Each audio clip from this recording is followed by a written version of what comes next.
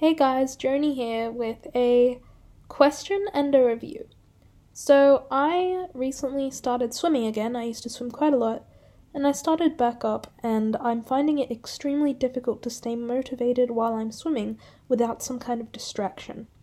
So, I wanted to ask if anyone's ever done swimming before with waterproof earphones, and if listening to music or a podcast actually helps you to maintain your focus and stay motivated while you are swimming laps that can seem like the same thing over, I guess it is the same thing over and over and over again.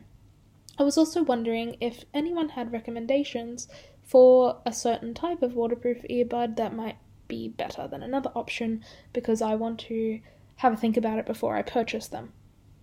I find swimming without a distraction to be kind of difficult, just because when I'm distracted, I'm not thinking as much about the physical strain and pain that I'm feeling by pushing myself. I'm more lost in the usually true crime podcast that I'm listening to. But if it's physical, like out of the water activity, then obviously I just use my normal earbuds.